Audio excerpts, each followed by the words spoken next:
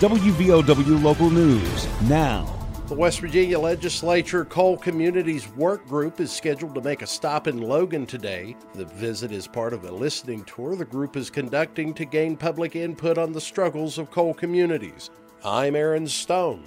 The work group was formed in June by members of the West Virginia House of Delegates with a goal of revitalizing communities devastated by coal mine and plant closures. The group of lawmakers wants input from community members most directly hit by challenges in coal communities, including displaced workers, business owners, and future entrepreneurs. According to literature provided by the lawmakers, the group's goal is to craft meaningful legislation to help revitalize impacted communities. The listening tour stop will be located at the Word of Life Church Gymnasium between 6 o'clock and 8 o'clock this evening.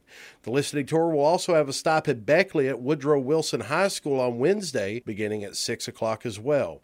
Members of the West Virginia Legislature Coal Communities Work Group include Logan delegates Jordan Bridges and Margita Mazzocchi. Mingo County delegate Mark Dean leads the group.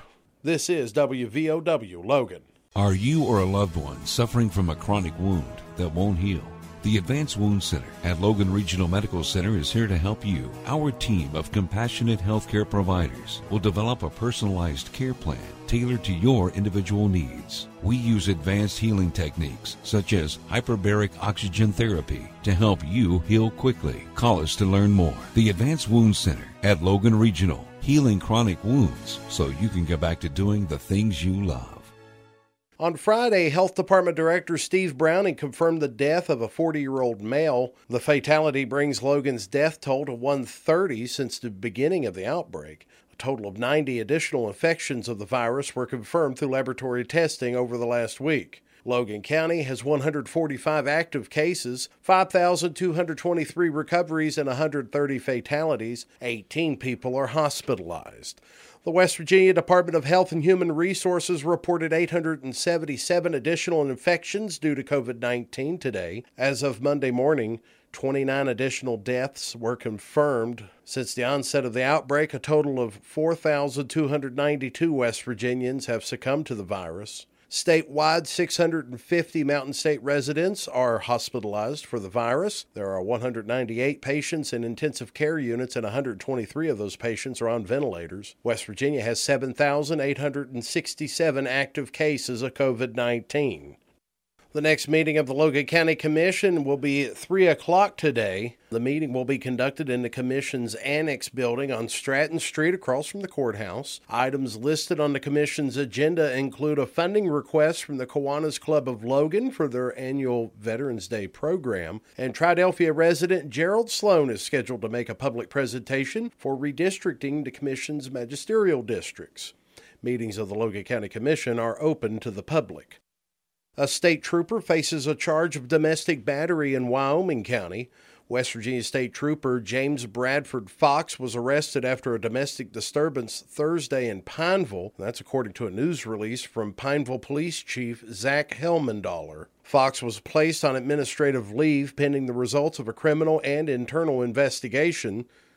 Fox was arraigned and has posted bond. As some of the Roads to Prosperity road improvement projects start to take form, the Division of Highways officials are providing an update as some of the bigger projects start to go to bid.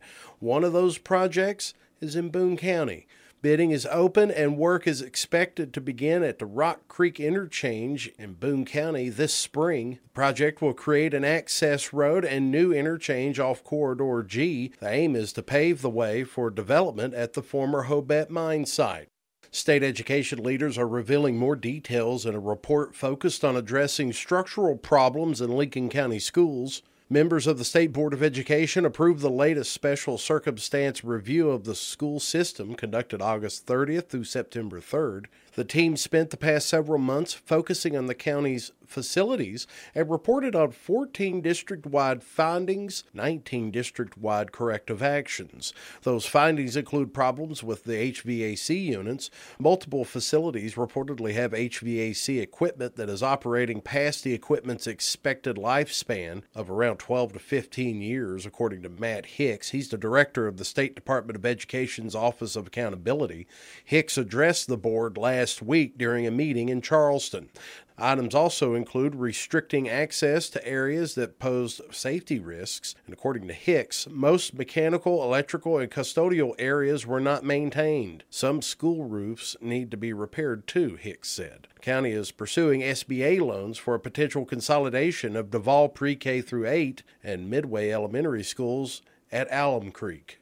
United States Senators Shelley Moore Capito and Joe Manchin, members of the Senate Appropriations Committee, recently announced more than $2.3 million from the U.S. Department of Agriculture to expand access to high-speed internet and educational and health services for rural West Virginians. Individual awards which will directly impact the coalfields include $744,328 for the West Virginia Higher Education Policy Commission.